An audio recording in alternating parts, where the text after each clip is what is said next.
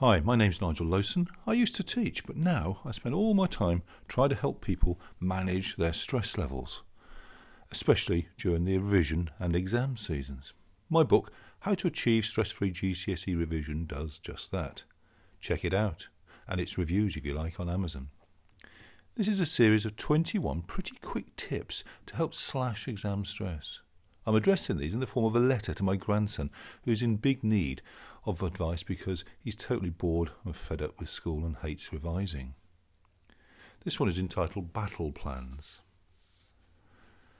Do you like to know what's about to happen next? Well, this session is Plan a Revision Timetable. I can feel your excitement and anticipation from here. Before we get into it, though, let me say that this is something parents can be great at. It's pretty boring, and they will again be impressed by your maturity. I can actually hear them using that very word with pride, and they can hardly say no to such a request. What is it? A revision timetable is exactly that. It is a calendar that is divided into time slots, with all of them filled in with something. What's in the slots?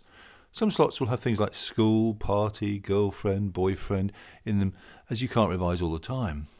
Most will have words in them that tell you exactly what you're meant to be revising. Please avoid words like revision or even geography, which is still, because it's mine, the greatest subject in the world, as these are far too vague. Use topics such as plate tectonics, cities, which were my favourite bits of geography, because they're more focused. How long is a slot? I'd split the day into 3, morning, afternoon, and guess what, evening. Each one should be 3 hours long. Now I can hear you say, what, there's no way I'm revising for 9 hours a day. I hear you. You might have to, of course, if you leave starting your revision very late, but I don't think you have yet. I think you should aim to work for 2 slots a day.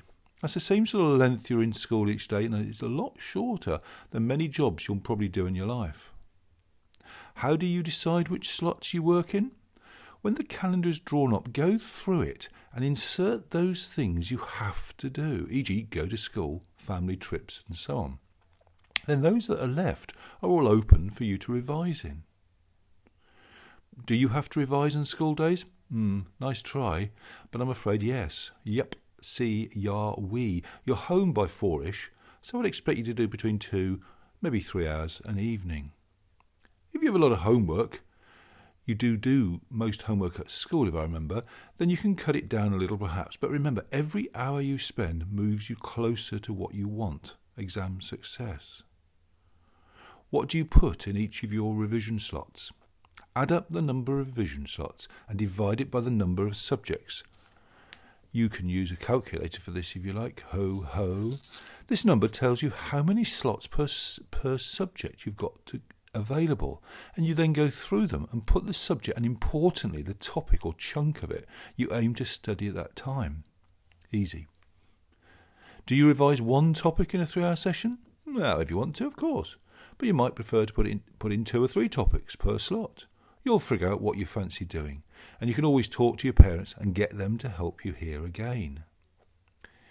Is it better for you to revise rather than plan? Well, possibly, but actually I don't think so, because planning is massively efficient, especially if you get your parents to do the bulk of it. And having a plan really does absolutely lower stress levels, yours and your parents'.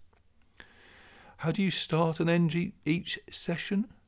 You should leave each session by tidying up your space and getting your notes out for the next session.